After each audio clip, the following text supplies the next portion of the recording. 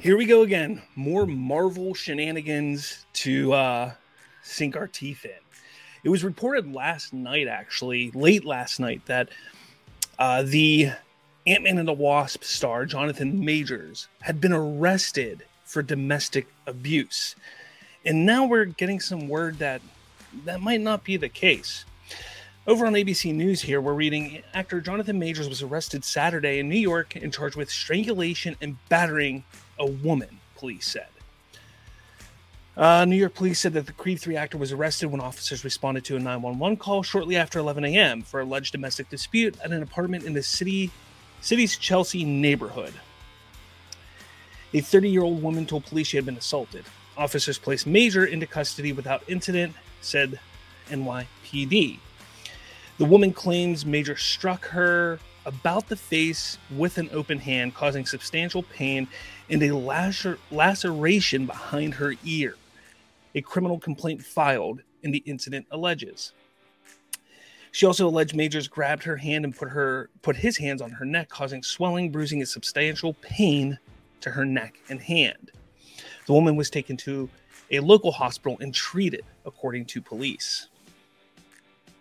In a statement to ABC News, a spokesperson for Majors denied any wrongdoing by the actor. He has done nothing wrong. We look forward to clearing his name and clearing this up, the spokesperson said. All right, so this is absolutely nuts. So we know, obviously, his team's going to come out and deny as much as possible because this is career-ending, essentially. So they're going to come out, deny it, and probably find a way to twist the narrative in some form or fashion. However, as early as as late as an hour ago, I was reading things on Twitter, on social media, where directors of other films have come out and stated that Majors is not a stand-up person, that he is one to be an asshole, essentially. Whether that's true or not is not for me to decide, but the information that we're getting, all the details that are starting to come out from quite possibly other incidents that have been swept under the rug is pretty concerning and pretty damning. Now, the question is, obviously, people are proven innocent until proven guilty, innocent until proven guilty in the United States. And as of right now, we have to take a look at Majors and realize that he very well could be innocent. There could be a possibility where none of this is true. But there's a lot of evidence pointing that this is true and that he is quite possibly a douchebag, to say the least. But what does this mean for Marvel? Because he is a huge part of what's coming up in the Marvel Cinematic Universe. And I think they need to recast. If any bit of this is true, if he was arrested for this, if the accusations and stories that are being told now from the past happen to be true, they need to get rid of him and recast. They have to.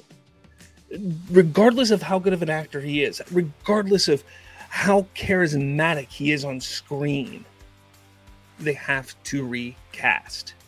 This is appalling. This is unnecessary. This is not needed in any form or fashion when it comes to life. You should not act like that towards anybody.